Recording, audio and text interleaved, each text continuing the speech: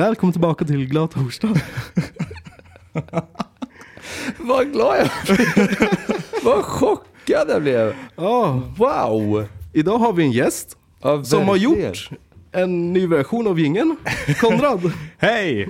Hej. Vilken härlig version. Tack så mycket, visst blir man glad. Otroligt. Den är helt fantastisk här. Vad häftigt. Ja. Det är tur att du tycker det. Mina grannar var nog inte så här jätteglada när jag var tvungen att spela in det där. Det är helt fantastiskt. Jag vet inte om vi är riktigt förberedda för att spela in egentligen. Som vanligt. Skönt. Men För hur börjar man, vad ska man tänka på innan man spelar in egentligen? att ha samma jingle som man alltid brukar ha. Nej, alltså jag blev lite mållös bara direkt. Jag var inte alls beredd på den här. Det är skitkul. Tack Konrad. Varsågod. Vad kul. Tack för att få Vi vara med. utvecklar oss med våra gäster. Ja. Det är fantastiskt. Jag tycker om att du inte vet vad du ska säga i vi kanske ska början. ha det här kravet. Nu. Varje gäst som kommer in ska ha ett eget intro med sig. Jag tror det är en hög standard att sätta på folk. Jag tycker det är en rätt rimlig standard. Om, De har, om man liksom säger åt dem, men om 2 veckor då ska du hit och då har man 2 veckor på sig att spela in det. Och så tycker jag att det är ett krav att minst 3 grannar ska bli liksom berörda av det här på något sätt. Ja. Lätt. 3 grannar ska ringa störningsjouren. Minst 2 knackningar och en lapp. Men vi kan väl börja med glad torsdag. Ja, det kan vi göra. Till er alla där ute. Och som sagt, Konrad är här och gästar oss. Vi har ett fantastiskt ämne vi ska prata om. Vi ska prata om vad då, Konrad? Ja, vi ska prata lite grann om vikten av, vad ska man kalla det? Samhällskultur eller estetik eller vad man ska kalla det i samhället. Alltså det estetiska. Ja. Men innan dess så har ju Jakob en sak som man alltid vill köra. Jag har ju några snabba. Du har några snabba. Och i bakgrunden kanske ni hör något lite ljusare ljud. Jag har min dotter med mig på jobbet idag. Vad säger Miranda om det? Nej, hon har godkänt det. Okej, bra. Så det är lugnt. Men några snabba, Konrad. Ja. Jag vet att du har väntat på det. Ja, nu är Att du har liksom så här, kan inte få några snabba? Absolut, har jag sagt då. på er hela veckan. Och det är lite vad som håller på just nu, lite aktuellt. Och lite där vi ska prata om. Så jag börjar helt. Och tänk att det är snabba nu. För det är folk som missar på det. Okej. Morgan Johansson eller Morgan Alling? Johansson. Hotell eller motell? Motell. Musik eller fysik? Musik. Impro eller mima? Impro. Varför Morgan Johansson? Därför jag känner att Morgan Alling är ju inte det han som var med i någon så här poddgrej. Och jag tänkte det var lite för connectat till det här, va? Morgan Alling han kanske har podd. Nej, jag har ingen aning. Jag... Han är ju annars den klassiska sommarlovsmorgon. Precis, det är det jag menar. Inte podd utan radio. Han är ju lite teater. Jajamän. Vore det inte roligt att ha han som justitieminister? Jo, faktiskt. Ja. Men Morgan Johansson gör säkert kanonjobb, det vet jag ingenting om. Nej. Jag är jättedålig koll på det. Nej, jag har inte frågat. Och vad sa du, hotell eller motell? Motell. Motell, varför? Därför att hotell är lite för fint för mig. Du är lite mer rock'n'roller. Jag känner att... Är det inte häftigare att slå sönder ett hotellrum istället för ett motellrum som redan är sönderslaget? Jag tänker att det känns som att det är dyrare med reparationerna på ett hotell än vad det är på ett motell. Ja, för det är inga reparationer. Vad sa du? Det är inga reparationer på motell. Nej, precis. Man lämnar liksom ett avtryck. Ja. Man lämnar så till sin nästa gäst. Ja. Och impro. Ja. Kan vi hålla med om det? Ja.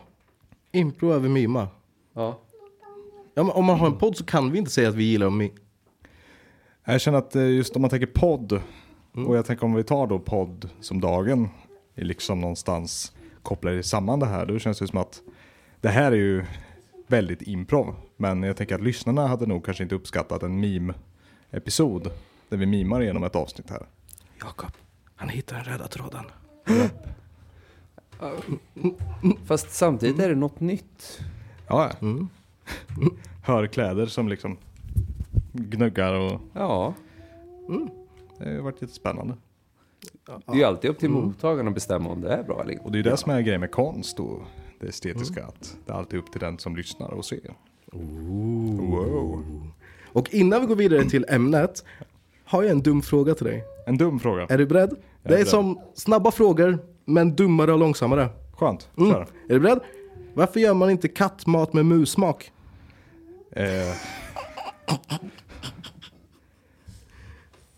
Jag har tänkt på det. Det enda jag tänker på det är att jag har haft katter. Och det är väldigt sällan jag har sett att de faktiskt äter upp mössen. Utan de brukar ofta döda dem och lämna dem så här jättegeneröst framför dörren. Så man går nästan kliver på dem. Och då är min tanke att de kanske inte tycker de smakar så himla gott. Det kan vara Eller så tänker jag också på det här. Det behövs i så fall att det är någon som provsmakar mus för att kunna avgöra då vad kattmaten senare ska smaka. Om man nu inte väljer att fråga katten. Liksom. Vilken konsult är det man anlitar då? Jag tänker lite efter din berättelse. Jag har ju inte haft katt eller har inte katt. Men om de ändå gillar att jaga och döda dem och komma med dem, så måste de ändå tycka om lite avsmaken. De kanske bara verkligen inte tycker Det om kanske är oss. köttet som de inte gillar. Kan vara så. Men det är smaken av att jag vill ändå ha en liten touch av och föra in det i kattmat. Det är ju smart. Faktiskt. Det ska vara jättesmart att säga en sån smak. Men då är min fråga liksom, vilka frågar man då om hej, vill du vara med på en liten testgrej? Det är helt frivilligt och du ska smaka på lite olika exempel här. Skulle du ställa upp som testperson? Hade det varit... För 500 kronor. För 500 kronor, då hade jag, beroende på om det är i början eller slutet av månaden, så hade jag kanske ställt upp.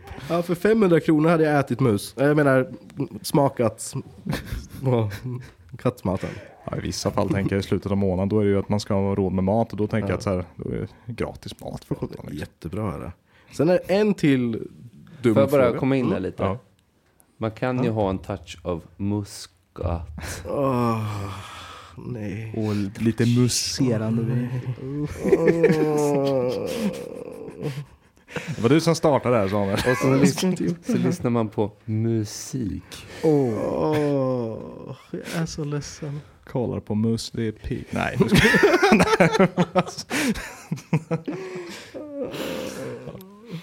Jag är så ledsen. Vad sa du, Sam? Du hade något mer? Nej, inte längre. Jag vågar inte längre. Jag är rädd för vad som kommer om jag säger den. Men hade du en dum till? Jag har en dum till. Ja, Är du men beredd? kör. Den här är jättekonstig. Men absolut. Vem var den första personen som mjölkade en ko och tänkte, det här måste jag smaka? jag tror han hette Jonas. Jag glömde hur jag ställde frågan. Det var Jonas. Det var Jonas. Det var Jonas. Jag visste att det var Det Jonas. var Jonas. Jävla Jonas. Ja, det var en Jonas. Tänkte inte alls på någon stackars laktosintolerant här i världen. Tänker bara på sig själv. Det är så Jonas är. Ja, De är alltid sådär. typiskt Jonas. Säg inte för mycket, vi har ingen Jonas här som kan försvara sig. Det är väl jätteskönt att inte ha en Jonas. För jag vet vad en Jonas skulle kunna säga. Komplettering!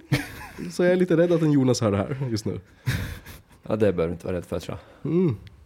Men hette den här Jonas Arla i efternamn? Jag tror det var hans mellannamn. Ja. Jonas Arla Mjölk. Ja. Mjölk är ju alltså döpt efter honom. Det lät inte lika catchy, tror jag, med Jonas. Vi ska gå och dricka Jonas. Det här var fantastiskt däremot. Från och med nu ska jag referera det till Jonas. Ja. Vill du ha lite Jonas till middagen?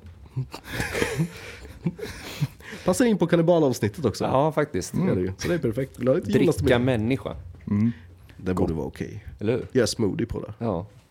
Och vad gott. Ja. Lite Bloody Mary. Ja. Passar bra med hallon. Ja, men tack, Samuel. Ja.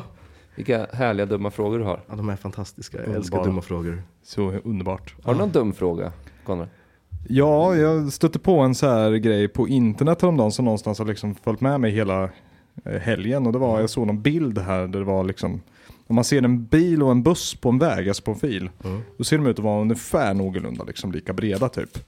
Men på något jäkla vänster så i bilen får man plats med en person på varje sida och sen litet mellanrum. Och jag menar ändå om man sitter 3 där bak så är det ganska trångt.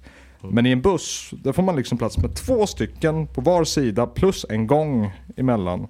Och jag förstår att det finns en logik här, men i mitt huvud när jag försöker tänka ihop det här, det blir liksom... Det känns lite som att det är något fel här. Det känns som att bussen inte är tillräckligt bred för att ha så mycket plats i sig. Förstår ni vad jag menar? Ja, tyvärr. Nu kommer inte jag kunna sluta tänka på det. Kommer skriva jag kommer skicka en arg lapp till Östgötatrafiken nu.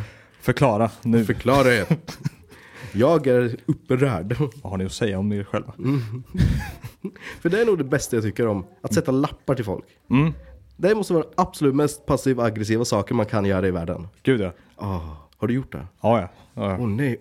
Fast lappen var egentligen inte aggressivt till dem i sig. Det var egentligen mer en ursäktande lapp.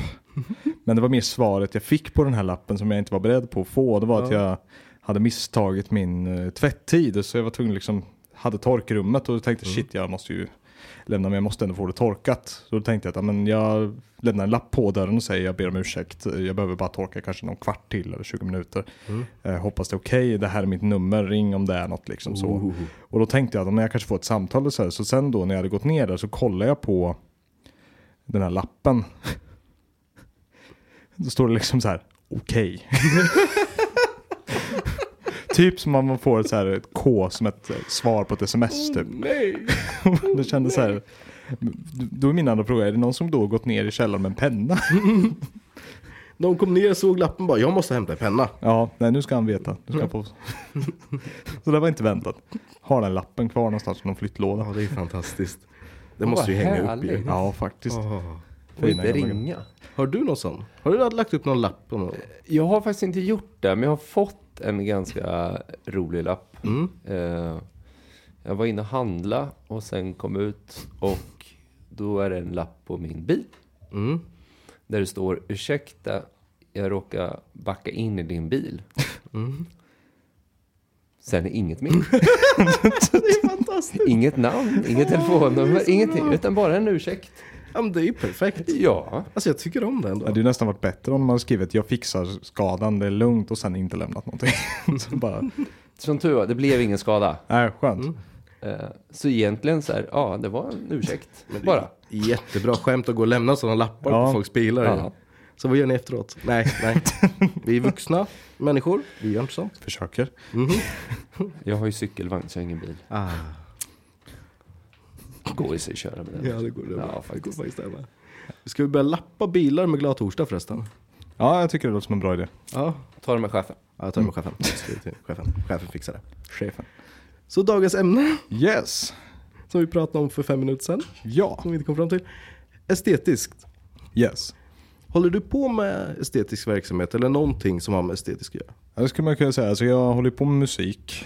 Mycket metal som man hörde av introt. Spelar i band som heter Vilt. Och vi spelar väl någon slags melodisk dödsmetall. Men jag håller väl på ganska mycket med musik i allmänhet så. Och har även pluggat musik i x antal år. Var jag även under en lite kortare period så var jag musiklärarvikarie på den skolan jag pluggade på också. Det är jättecoolt. Det var väldigt coolt, men väldigt spännande att komma tillbaka till samma plats som man liksom pluggar på och sen komma tillbaka som man säger lärare. För det är lite som här ungefär.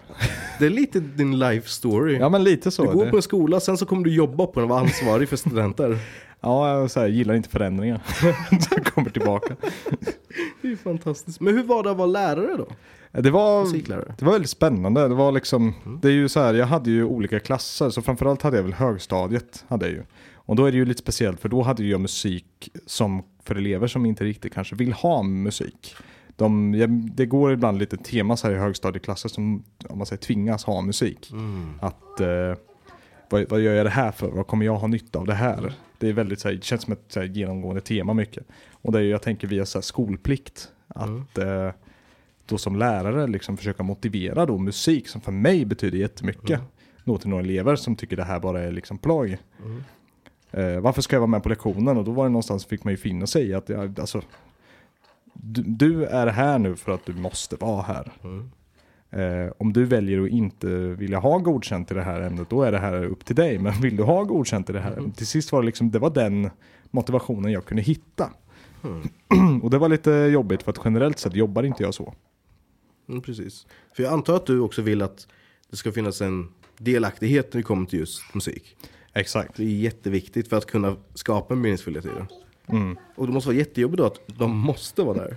Ja, och det var ju lite där. Det var ju liksom, vi hade 45 minuters lektionstid i veckan med olika klasser. Och då träffade jag kanske hade 5-6 olika klasser i veckan. Och då var det ju, jag hade ju väldigt, väldigt lite tid att lära känna några. Och det var väldigt lite tid att kunna vara delaktig. För det var kanske 15, ibland 20 pers per klass så. Och då liksom finnas där för alla. Det var lite svårt. Jag tänker, jag är inte riktigt utbildad lärare så. Men därav liksom lärarvikarie. Så jag hade väl kanske inte redskapen där. Jag kom ju från fritidsledarutbildning. Ja, precis. Och då var det ju verkligen, då var ju allt fokus på liksom meningsfullhet och delaktighet sådär. Och då plötsligt har den här andra mentaliteten var ju liksom en riktig utmaning då. Vad är det man lär ut? Eller vad är det för slags... Eller vad gör man på en musiklektion nu för tiden? Det är ju olika. De har ju olika instrument de ska lära sig. Och då ska de lära sig grunderna. Så det är ju de här olika kriterierna. Så de ska ju lära sig grunderna i exempelvis gitarr, bas, piano, trummor, Blockflöjt. sång. Blockflöjt är inte en grej längre. Har de slutat med det? Ja, det vet på musikskolan. När jag gick där för skitlänge sedan. Så var det ju en grej att man var tvungen att börja blockflöjt. Men precis när jag skulle börja då hade de slutat med det. Så vi behövde inte köpa någon blockflöjt. Det är ju fantastiskt. Jätteskönt. För det känns så meningslöst. Det känns, det känns jättebra, eller hur Jakob? Känns som ett instrument som verkligen är logiskt att fatta om du ska spela piano. Ja. Men det är ett roligt instrument. Tycker du? Ja. Ja. Vad är det som är roligt med det instrumentet? My heart will go on. Okej, en låt. En låt. En låt. Jättefin. Nej, alla fåglar kommer till ren, eller vad heter den? Den lärde jag mig. Alla fåglar kommer till ren. Nej, Inte den. Vilken banger. vilken hitlåt Ja. Går fortfarande på radion. Up there with Beat It och liksom Bohemian Rhapsody. Ja, det är fantastiskt. Men också, hur bemötte du det då? Som att kunna ha någonting så viktigt som estetisk meningsfullhet. Det blev ju... Jag bemötte det väl lite olika. Det var ju många elever som faktiskt visade att de var intresserade av det. Och för vissa var det att de var intresserade av att få godkänt. Jag är ju... för de som känner mig vet, det är ingen hemlighet att jag inte gillar det skolsystem som vi har. För jag tror inte riktigt på det här med att du ska tvinga in en massa kunskap i människor. Utan att ge dem någon form av meningsfullhet i det. Som för många var det ju att de behövde ju nästan de behövde en förklaring till varför är det här bra att kunna. Och då var det ju så dumt på ett sätt att musik betydde så mycket för mig på nästan oförklarlig nivå. Där det bara var viktigt och det var meningsfullt för mig. För att för mig kan jag uttrycka mig via den. Men för dem var det ju liksom inte... Det var inte det scenariot de levde efter. Så då började jag gå in och leta efter lite så här, vad är bra med musik liksom. Och förutom det här med att det hjälper väldigt mycket med minne. Det hjälper med det kognitiva. Jag tänker så här, och sen även med koordination och allting. Och man har ju sett att många personer som hållit på med musik som unga inte får samma, det hjälper i vad heter det då? Minnesproblem när de blir äldre. Det är jätteintressant, det visste jag faktiskt inte. Så det är mycket sånt där studier där man säger att musik ska vara väldigt, väldigt, väldigt bra. Det finns ju en anledning varför det finns musikterapi till exempel. Ja. Gör det ju. Och inte dansterapi. Ja, det finns det väl. Va? Jag kan tänka mig att det finns. Nej. Det kallas för klubba. Jakob, han menar gå ut på en krog, inte klubba någon. Förlåt. Exakt. Ja, för det. Ja. Jag gillar ändå att du säger det, för att jag har hört det där klubba. Och det sa man verkligen inte när jag var ute på krogen. Vad sa man då? Jag gick ut och dansa. Jag tror man säger det idag med, va? Jag tror det är lite olika. Klubba, det känns som att jag vet inte, gå ut och dansa och gå ut och klubba. Jag vet inte om jag tänker samma grej jämt. Jag tänker gå ut och dansa känns som att nu går vi till ett ospecifikt ställe bara vi vill gå ut och dansa. Men gå och klubba känns som att nu har vi målinriktat. Ska vi gå till det här stället? Liksom. Jag brukar inte göra något av det. Nej, inte jag heller. Därför jag inte vet vad det betyder riktigt. Jag blir faktiskt betalad nu i helgen för att gå och dansa med några kompisar. Det är kanske inte lämpligt för den här podden att prata om sådana. Nej, det var spännande. Hur var det då? Det var väldigt, väldigt, väldigt, väldigt speciellt. Jag är inte riktigt den som gillar att vara helt ur kontroll, kan man väl säga. Jag gillar ju att vara lite mer med. Så. Men då var det några vänner som sa vi ska gå till det här stället och vi ska dansa, häng med. Och då sa jag nej, man behöver betala mig för att jag ska faktiskt gå och göra det här. Det fanns faktiskt det fanns en tid förr där jag det här vill jag väl säga, uppmanar ingen att göra det här. Nej. För det var väldigt dumt. Men det fanns en tid då jag och några hårdrockskompisar till mig sprang in på ett dansställe i Linköping och startade morspitt. Och precis när det började bli tumult så sprang vi därifrån. Och det är ingenting jag uppmanar någon till att göra. Det var väldigt, väldigt dumt. Var det du? Alltså de är professionella morspitt. Ja. Prova inte det här hemma. Nej. På en konsert, en hårdrockskonsert, då är det alltid en grej att om det är någon som åker till backen, då hjälper man dem upp. Ja, precis. För det är alltid en frivillig sak att vara med i en morspitt. Och det är alltid att ta hand om varandra. Och så är det inte på Stora Torget. Det är inte så på Stora Nej. Men ja. Så det som hände var väl egentligen att en kompis med sa men jag betalar för dig. Och då tänkte jag att ja fan. Det var kul. Fantastiskt ju. Det var trevligt. Kan du se hur mycket du fick för det? Ja, inträde och en öl. Ja, det är tillräckligt. Alltså, ja, det var trevligt. Varför inte? Trevliga vänner. Ja. Det är väl egentligen där jag kan tycka man går ut för. Så. Ja, det är det. Jag tänker att vi skulle kunna göra en morsapitt. Att man morsar på folk. Ja, en stor cirkel. Jättestor cirkel en torsdag och bara alla springer runt och skriker glad torsdag på varandra. Till varandra, inte på varandra. Till varandra. Vad läskigt det skulle vara. Vad häftigt. Nej, det var skit. Det har varit skitkul faktiskt. Det har varit jätteroligt. Vi måste ju testa det. Säg inget till chefen. Nej. Säg inte. Ja, men det är hon som får arrangera det. Ja, det är så vi får polis och sånt där. Ja, då är inte jag involverad. Nej, vi kommer inte våga ha det där. Du kommer göra något annat. Jag lovar. Så länge de inte spelar dödsmetall så är det lugnt. Vi spelar den här nya jingeln vi har nu. Ja, varför är dödsmetall? Varför Jag tror det är lite grann. Jag lyssnar ju på ganska brett nu. Det fanns en tid när jag nästan bara lyssnade på metal i allmänhet. Men det fanns, nu för tiden så lyssnar jag på väldigt brett så. Men jag tror det som jag fastnat just i dödsmetall, det är ju att det är en sån aggressivitet i liksom allt ifrån text till liksom musik. Och jag tycker att det ger någonstans ett utlopp för väldigt mycket. Speciellt om jag känner någonting inom mig. Och jag känner att ibland känns det som att om jag skulle ha jobbiga känslor inom mig och då ska jag försöka uttrycka det här med någon slags ballad, då känns det lite som att jag kommer inte gå på. För mig känns det lite ungefär som att någon skulle säga men du mår jättedåligt, vad sägs som att vi äter en glass och tittar på varandra. Det säger jag kanske god glass, men jag har ju fortfarande allt inom mig, men där känns det mer som att man kan verkligen få ur sig allting. Och det hjälper verkligen det så här lugnet typ.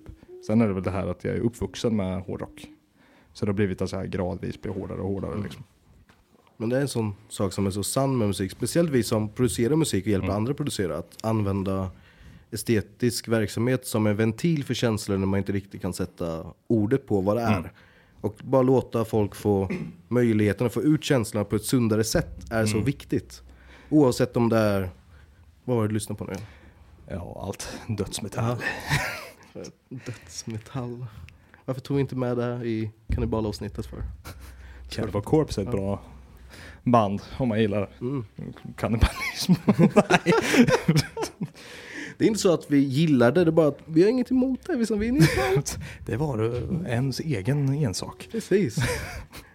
Om de får konsent så kör på. Liksom. Ja, det är så jag känner. Om de lyckas få igenom det så har det säkert varit okej. Det har varit helt okej. Ja. Nej, men just när det kommer till musik, jag spårar lite, sorry. När det kommer till musik så det är så viktigt att kunna få ha den friheten i musiken. Oh ja. Att kunna få producera, att kunna prata, att kunna få ut allting. För det är tryggare ställe att få ut känslor på. Ja, och jag tror för många som gör musik idag, jag tänker mycket idag, det är ju rap och jag vet inte om det heter, vad det heter exakt. Jag känner mig väldigt som en farfar ibland när man snackar Hiphop. om hiphop. Ja. Thanks. Nej, Jakob rättar dig på hiphop. Jag är ju yngst i det här poddrummet då, nästan, förutom sådär. Men jag tänker, där är det ju mycket, man märker att det jag håller på med, det är ju väldigt lite sånt. Och för mig har det alltid varit lite av ett mysterium exakt vad det är man sjunger om så. Men vad jag har förstått det, så är det väldigt många ungdomar, speciellt ute i förorter, som det här är väldigt viktigt för. Och speciellt i deras musikrum de har, då finns det ju väldigt mycket att man hjälps åt att lägga beats och kunna få lägga rap. Och det är ju någonstans, jag tänker rap är ju en form av poesi i sig. Ja. Där man kan få uttrycka sig om hur man känner och tycker och så här. Och det är ju det som är, om man tänker det fina, jag tycker med dödsmetall, det är att man kan välja att sjunga om, eller growla som det oftast är, om kanske politiska saker om samhället och så här. Eller så kan man bara growla om rent bizarra saker som hade kunnat passa in i en sån här slasherfilm liksom. Bara för att man tycker det är kul liksom. Ja. Och det där känner just det där, jag har inte lyssnat på mycket dödsmetall överhuvudtaget. Jag lyssnar ju nästan bara på rap från början. Och sen har jag börjat bli mer bredare i min smak nu. Men det är så likt just det att ha ett ställe där man kan säga någonting oavsett vad det är för ämne. Det ska bara få vara okej. Exakt. Även om du vill prata om att göra en moshpit på Stora torget. Oavsett vad det är okej liksom. Och det är det som är så fint med musik. Och det är som du säger är så viktigt, speciellt i områden där man känner att man inte har rätt till allting som kanske övriga samhället har. Just problematiken med parallella samhällen. Just att kunna få uttrycka sin åsikt där och känna sig hörd är så viktigt. Exakt, och det är det jag tänker generellt sett om just det här estetiska, varför jag kanske valde det som ett ämne då. Och det är för att jag tycker väl, alltså i min åsikt tycker jag att just den musik och konstform idag, det har gått och blivit mer av en produkt som man säljer som på i en affär. Där det handlar om att som den nya iPhonen liksom, den ska vara, man går bara efter hur, vad ska man säga, behaglig den är för lyssnaren eller sådär. Eller typ hur mycket pengar man kan få ut av den här. Medan för mig kanske musik mer har varit en form av konstform. Där det handlar kanske inte om att alla ska tycka om det jämt. Och det är väl det som är lite grej med dödsmetall eller black metal. Eller stor del av metal i alla fall. Ja. Där är ju inte poängen ofta att du ska bli stor och känd. Utan där är poängen att för oss som känner att vi kan relatera till det här och känner att vi kan liksom connecta det där. Det är där det är viktigt. För det är en konstform liksom. Det där det skiljer sig väldigt mycket på. För det är 2 olika typer av musiker. Är det ju verkligen. Det är de som gör musik för sig själv och de som gör musik för andra. Precis. Den kommersiella musiken och sen den lite mer, vad är det svenska ordet för det?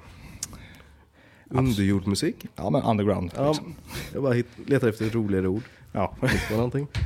Men det som jag tycker är så intressant just att också se, det som jag tycker är så tragiskt, när saker från underground kommer upp lite mer och sen att det förändras. Ja. Själen försvinner. Ja, och jag tänker det där är ju för många musiker. Många får ju ganska mycket skit för det där, tror jag. Musiker, att de går, det kallas att de blir sellouts liksom. Men jag tror det handlar väldigt mycket om att, jag kan bara tala för mig själv, att när man är musiker själv och man är ganska ny och fräsch och inte börjar producera någonting, då har du ju väldigt, väldigt mycket i bagaget som driver det här nu. Men då när du plötsligt börjar producera ut och du får ut mycket, då har du också samtidigt fått ut väldigt mycket av det du känt tidigare. Så det du då gör när du blir större, det är att det kanske låter konstigt att säga, men plötsligt har du inte lika mycket jobbigt och dela med dig av kanske. Jag menar, det är ju som jag kan tycka nästan det ser lite roligt ut ibland, vissa som sjunger om sina olyckliga liv och kärleksliv och så här, och så ser man typ på sociala medier där, men de har ju liksom älskar sin partner och de verkar ha perfekta livet sådär. Det behöver ju inte stämma, men jag tänker det känns lite som att det är svårt att ta det här på allvar då. Det blir som en kliché snarare än en om man säger sanning då. Men ja, det är lite jättekonstigt här. För jag förstår precis vad du menar med det. Jag vet inte hur många sådana rappare jag sett som rappar om om samhällsbilden eller rappar om nyanserade perspektiv och sånt. Väldigt mycket conscious rap. Och sen så ser man bilder på Instagram när de beter sig som de andra rapparna. Och det är jätteweird. Du behöver inte stå bakom den bilden. Inte nu precis har pratat om att du inte behöver stå bakom den bilen. Sluta. Ja, men det är väl lite sådär. Jag tycker det här, samtidigt som jag tycker att man sätter alldeles för hög standard på artister och musiker idag. Att de ska vara liksom, de får inte förändras. De ska vara liksom en person för sina fans. Och det är väl det jag kan känna jag står emot ganska mycket. Att jag tycker att finns det en artist som väljer och bara, nej men jag känner inte för det här mer. Jag vill göra det här. Då är det ofta självklart kommer deras fans inte kanske tycka om det. För de gillar ju vad de började med. Men för mig är det ju viktigt att varenda individ ska kunna få göra vad de känner är viktigt. Speciellt i den här konstformen är det jätteviktigt. Gud ja. För det är som du säger, jag tror fans generellt har ett sätt att objektifiera artister och musiker till en viss image och håller dem upp till den bara. Och sen så fort de inte matchar där så försvinner allting. Det är ju ändå någonstans fansen kommer in på något sätt. Och då är det spelar ju egentligen ingen roll vilken genre det gäller. Utan det är ju musiken då har ju betytt någonting för de som lyssnar. Och för vissa artister är det bara, som jag kallar det, örongodis. Där det är svårt att inte lyssna.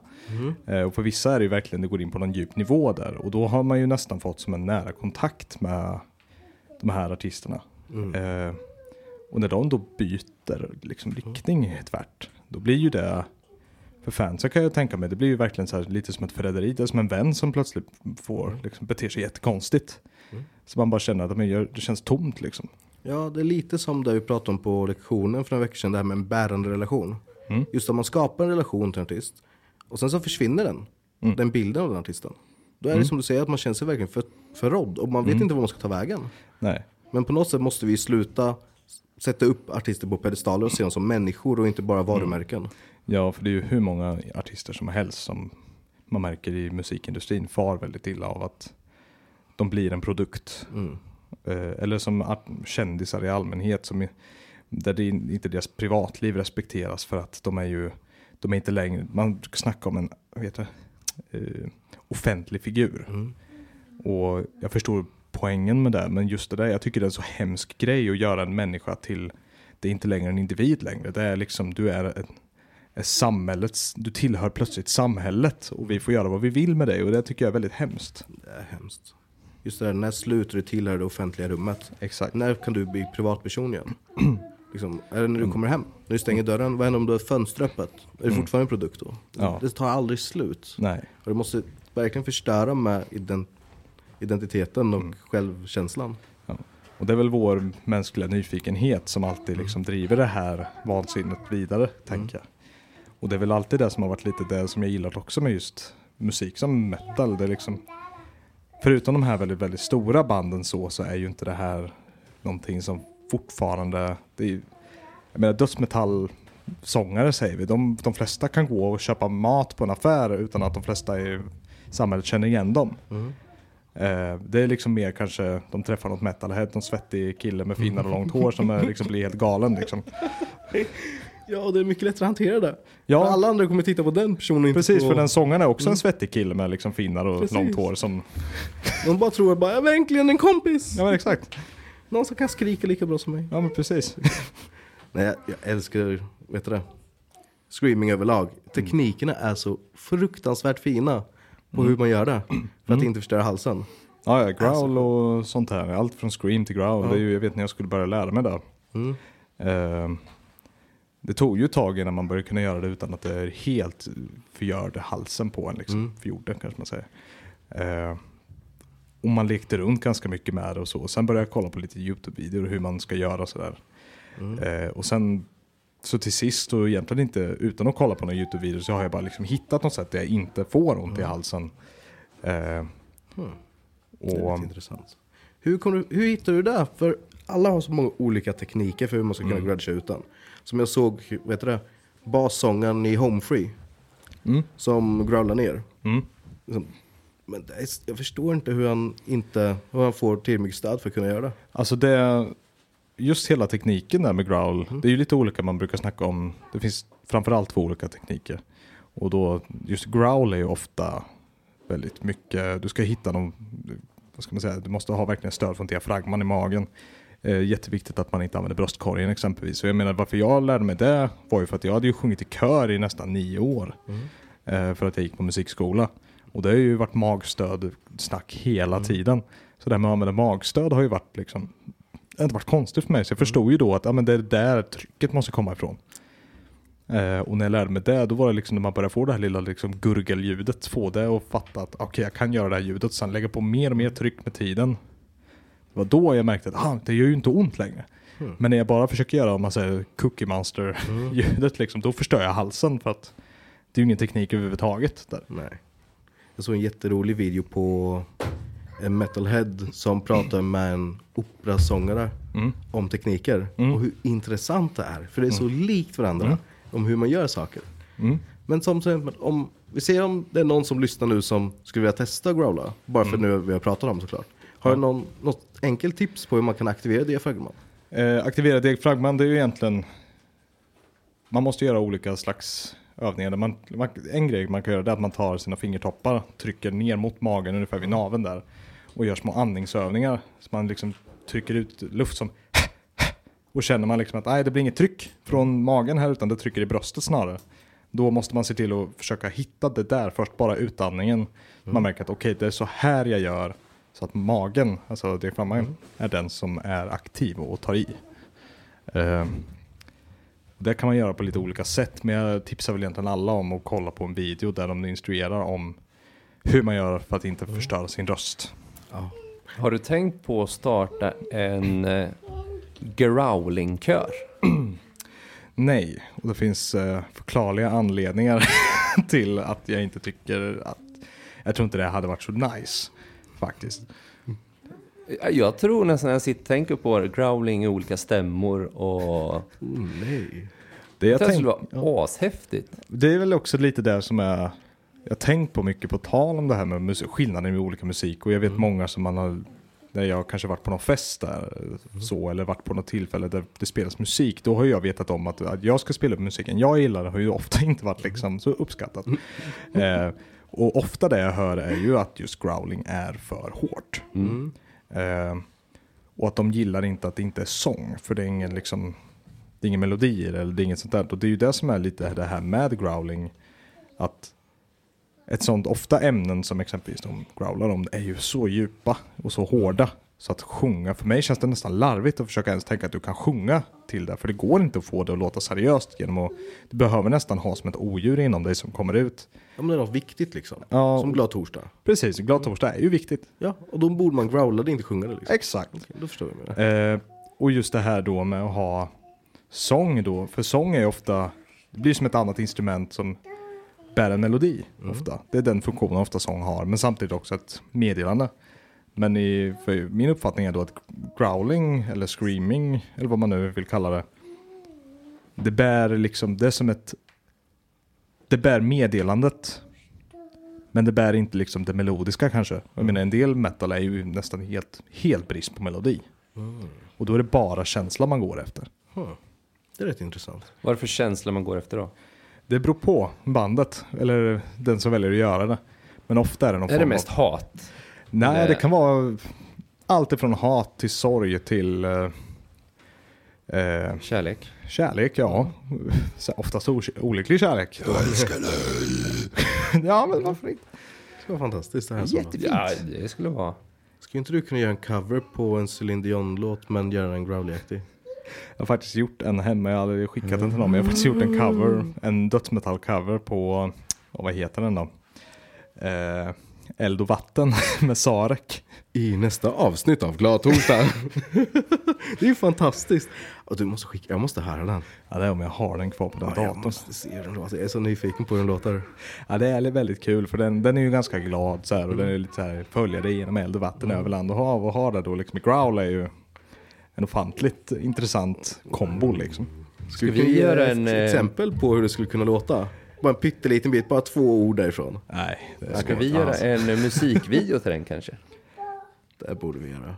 Sponsra en musikvideo så kan vi fixa det. Kör vi något. Vi det tar vi med chefen. Skitbra. Det ringer några samtal, vi läser det. Det ska vara jättekul. Nice. Det ska vara helt fantastiskt faktiskt. Men när det kommer till musik, just för jag har märkt hur likt rap och dödsmetall är varandra. Just därför folk säger samma kritik till rap oftast. Just att, nej men ni pratar bara, finns ingen melodi, bla bla bla, allt det där. Just när man går utanför ramarna av vad sång är. Och jag antar att du blir lika sur som jag blir när folk säger, nej men vad fint du sjöng. Ja, jag skulle ljuga om jag säger att det inte är någon del i mig som liksom blir lite provocerad. Att så här, men jag sjöng ju faktiskt inte nu. Det är ungefär som att, i min värld är det ungefär som om du har stått upp och hållit ett tal och någon kommer fram till dig och säger, gud vad fint du sjöng. Det känns som att nu sjöng ju inte jag. Nej, det är lite ont i själen. Eller om någon rappar och bara, fan vad fint du growlar liksom. Det är olika sätt hur du använder din röst liksom. Ja. Eller någon, när du sitter och pratar med någon i ett klassrum och någon säger, sluta skrik. Liksom. Det är ju olika sätt sådär. Men jag förstår ju ändå liksom att det finns någon slags ignorans kring det där, för det är ju en okunnighet och jag menar det är ju ingen sak som alla dagligen blir om man säger utsatta för. Så det är ju förståeligt. Är det bättre att säga genren liksom? Det är bättre att säga vad det är. Ja men alltså såhär, vad fint ni rappa eller vad fint ni dansbanda eller man kan inte dansbanda fint. Singer-songwriter. Jag tänker, hade jag varit singer-songwriter när någon kom fram till mig och sagt vad fint du singer-songwriter, då hade jag tänkt, försöker jag kan jävlas med mig. Det låter lite ironiskt faktiskt. Nej, vad bra det är med singer-songwriter. Men det ska ändå vara rätt gulligt det här. Just om man skulle faktiskt tro på det. Bara, nej men vad fint. Han visste att jag singer-songwriter, det var bra. Han trodde inte jag growlade. Hur glad jag blir. Men jag såg på Instagram att du målar också. Ja. Har du gjort det länge? Ja, liksom från och till. Jag har ju varit väldigt så här, hållit på att måla, och det är väl mycket så här i kombination då med dödsmetall, så det är mycket åt det mörka skräckhållet eller vad man ska säga. För jag har alltid tyckt att det varit ett intressant ämne. Så det är mycket sånt jag gör. Och det har jag väl målat från och till liksom i så länge jag kan minnas. Liksom. Det är jättekul, för det verkar vara lite mer mot det mörka abstrakta hållet än det ljusa, klara, fina, gulliga. Ja, gud ja. När jag var liten så fick mina dagisfröknar ha liksom ett öga på mig för att jag ritade så hemska grejer. Så de hade ringt hem till mina föräldrar och sagt liksom att vi är lite oroliga för konen, för han målar liksom typ slagfält och blod och så här. Och jag vet min mormor blev jätteglad någon gång. Då hade jag så här, ritat typ så här, slaget i Lund eller någonting. Jag var också så här historieintresserad, så det var så här ett slagfält bara, överallt. Ja, men du säger tydligt, det är Lund. Ser du gatan där? Ja, det är Lund, ser du. Det är Lund. Ja, det är Lund, jag säger det. Jätteintressant. Jag gick iväg och smygritade hemskheter liksom, på dagis.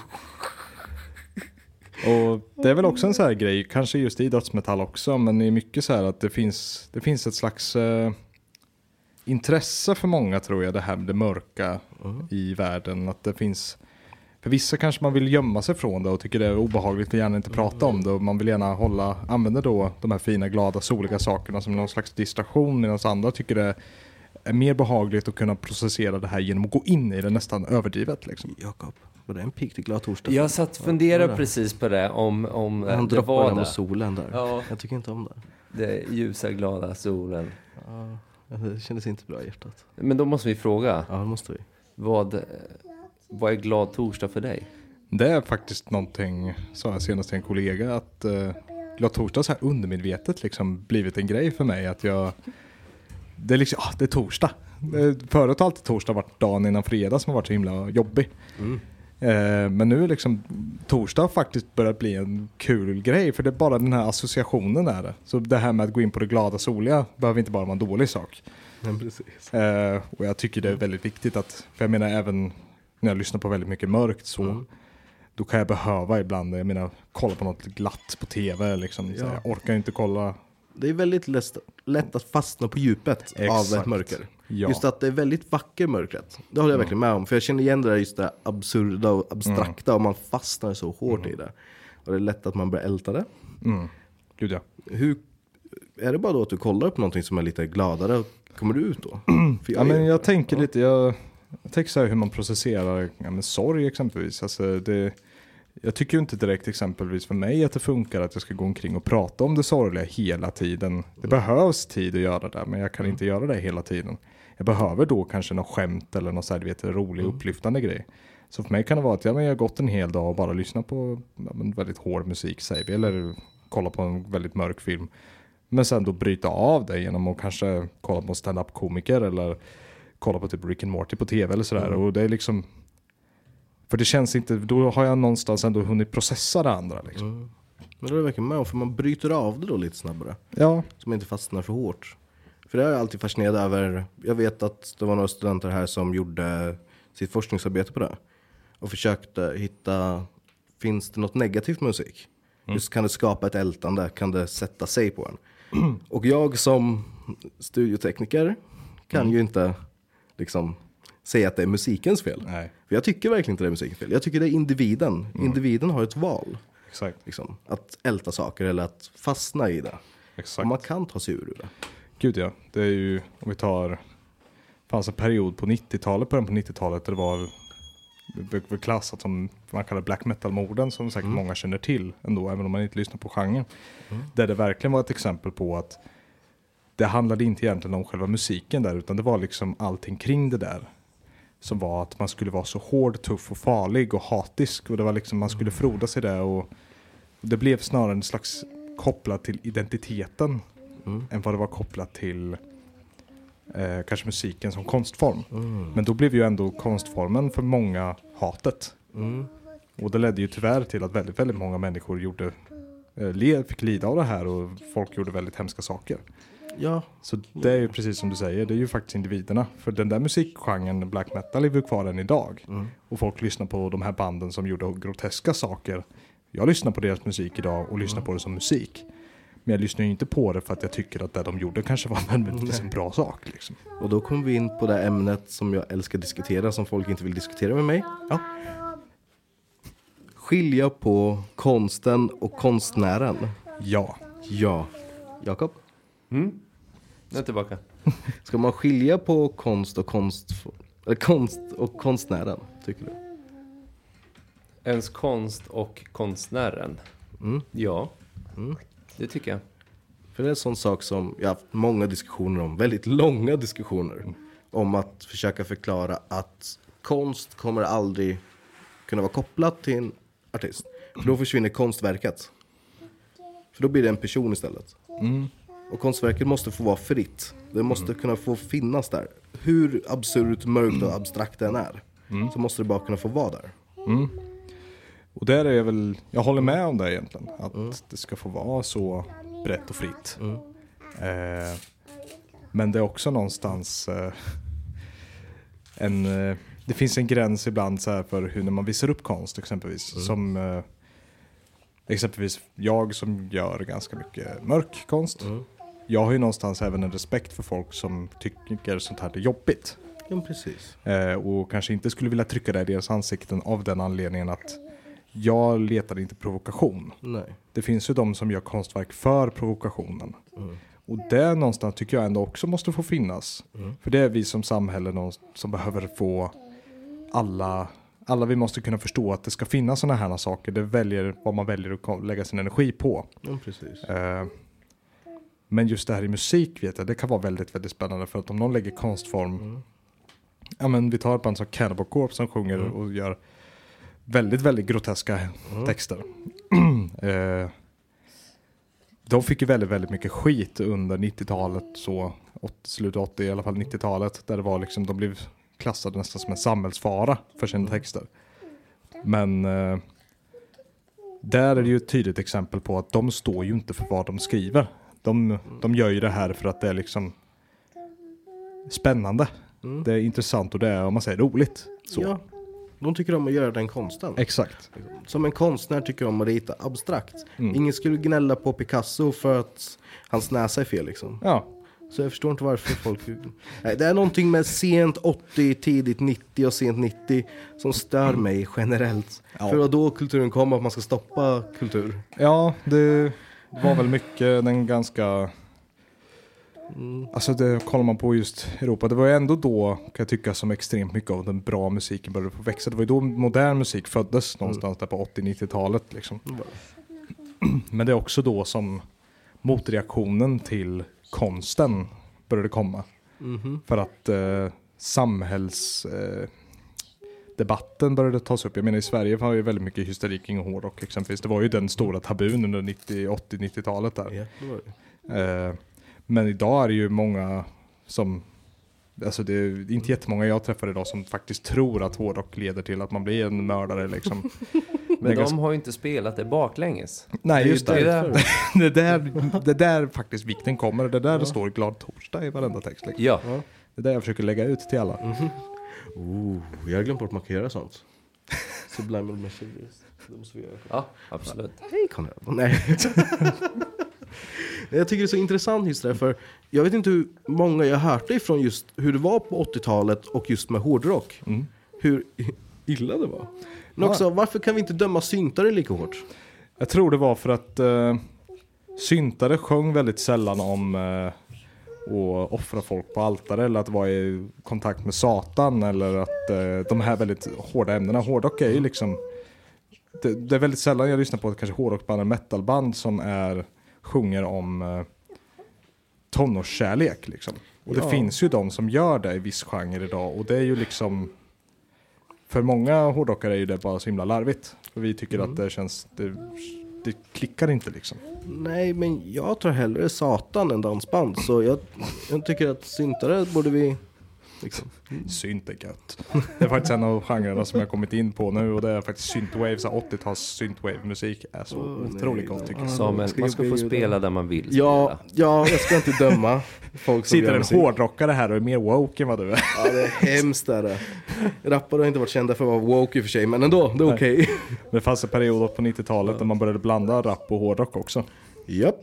Och det var en speciell kombination. Aerosmith. Nej, inte Aerosmith skulle jag inte. Aerosmith gjorde ju det. Gjorde de det? Limp Bizkit, eller vad heter Limp Bizkit, ja, men jag tänkte mer Limp Bizkit typ. Eller jag tänkte Korn eller Slipknot och de här. De gjorde ju det. Du menar när de tog rap av oss? Ja. Nej. De stal rap av oss. När man blandar och provar något nytt. Evanescence? Ja, det är väl inte rap. Det är väl En låt kanske. Så är det en rappare med. Ja just det, jag snackar med en person som gillar rap, så du kan ju bara det som är rap. Ja precis. Jag kommer ihåg allting som har med rap att göra. Från tidigt 80 till Dr. Vad heter han nu igen? DJ Hollywood. Jag tror du skulle säga Dr. Alban.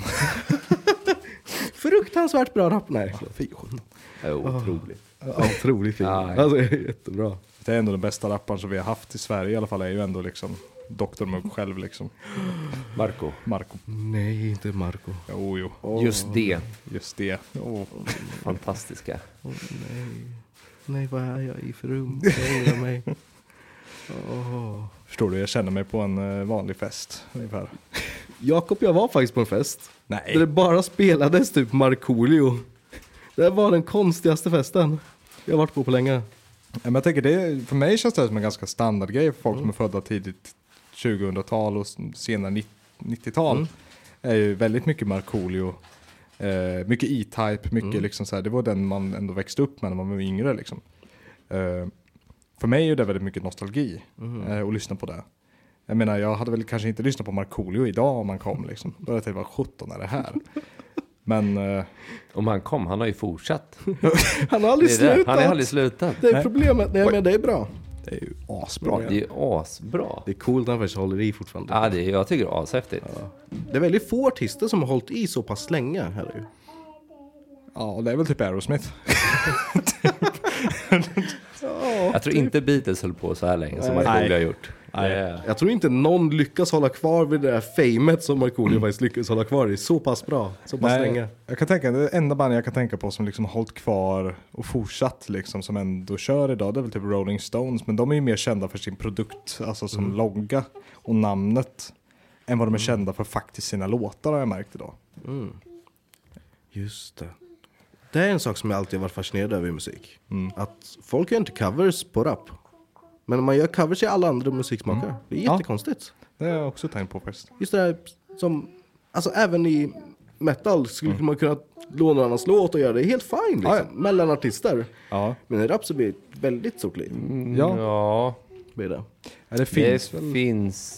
Det finns ett tv-program som har Så mycket bättre.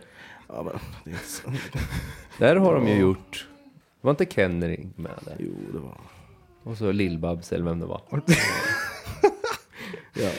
det har du rätt i. Guld. Ja. Superduon, ja. Just jag glömde.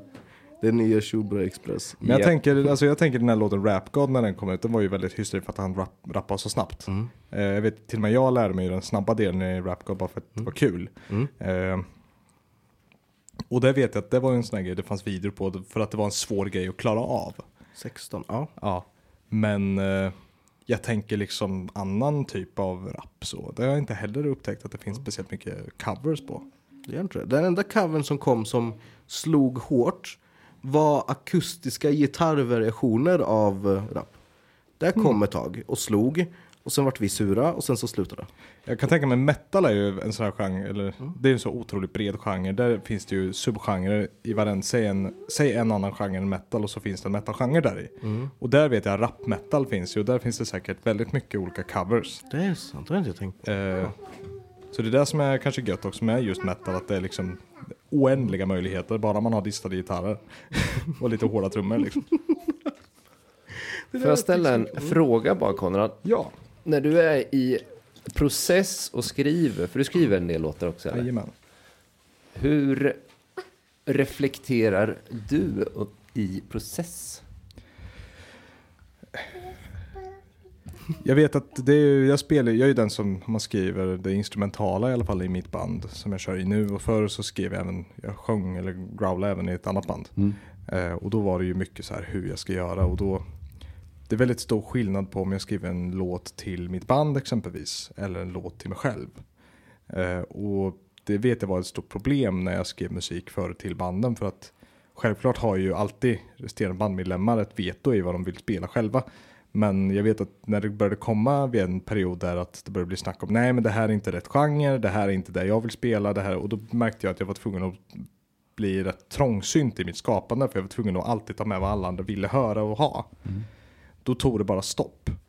Så för mig har det blivit liksom ett krav i mitt band att ni får göra vad ni vill med själva låten när vi väl har den där, och ni får självklart komma med feedback, men jag måste få ha konstnärlig frihet, för att annars kommer inte jag kunna producera.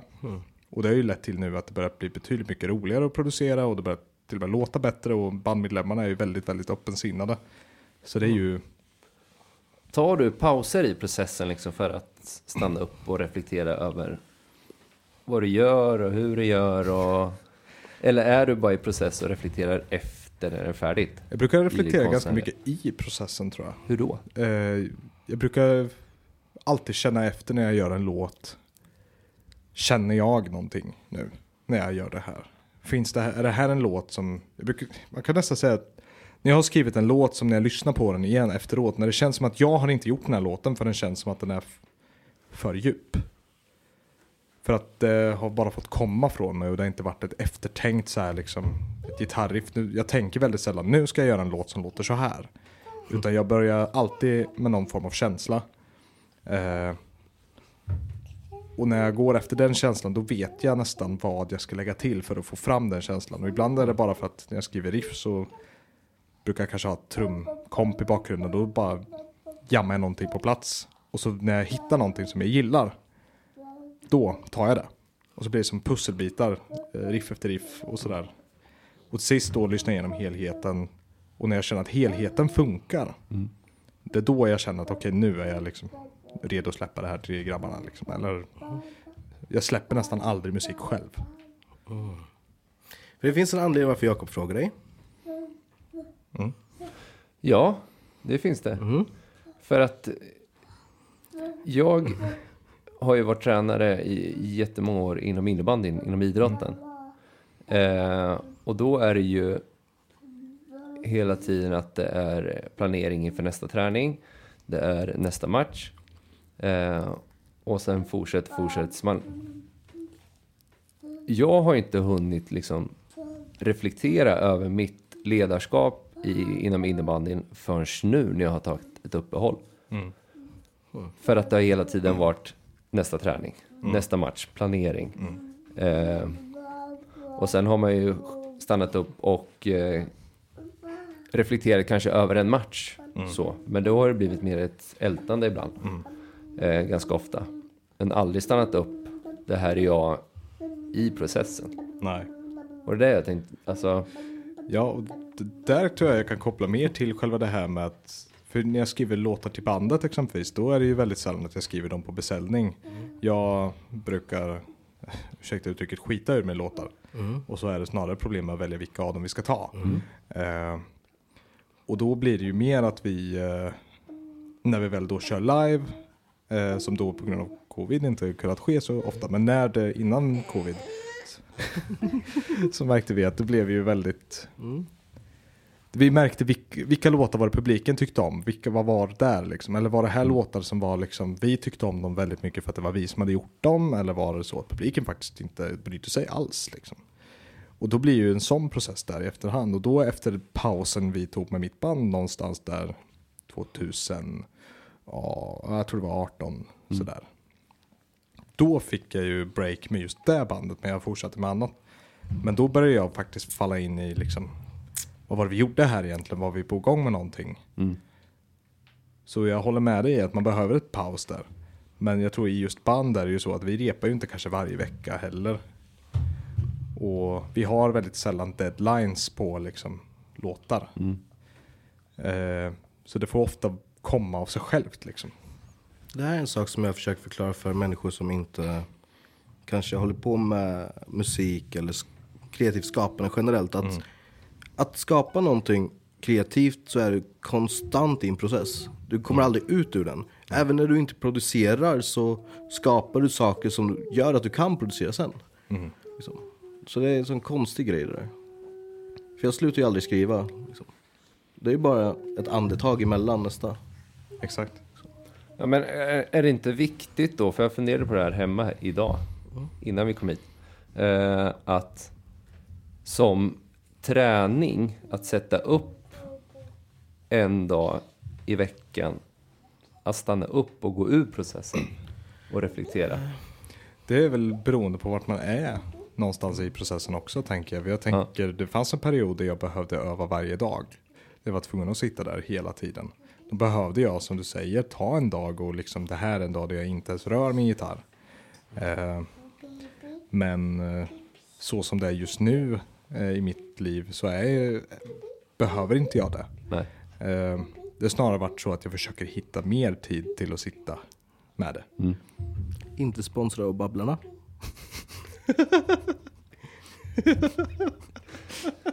Förlåt. Ja, men det är det.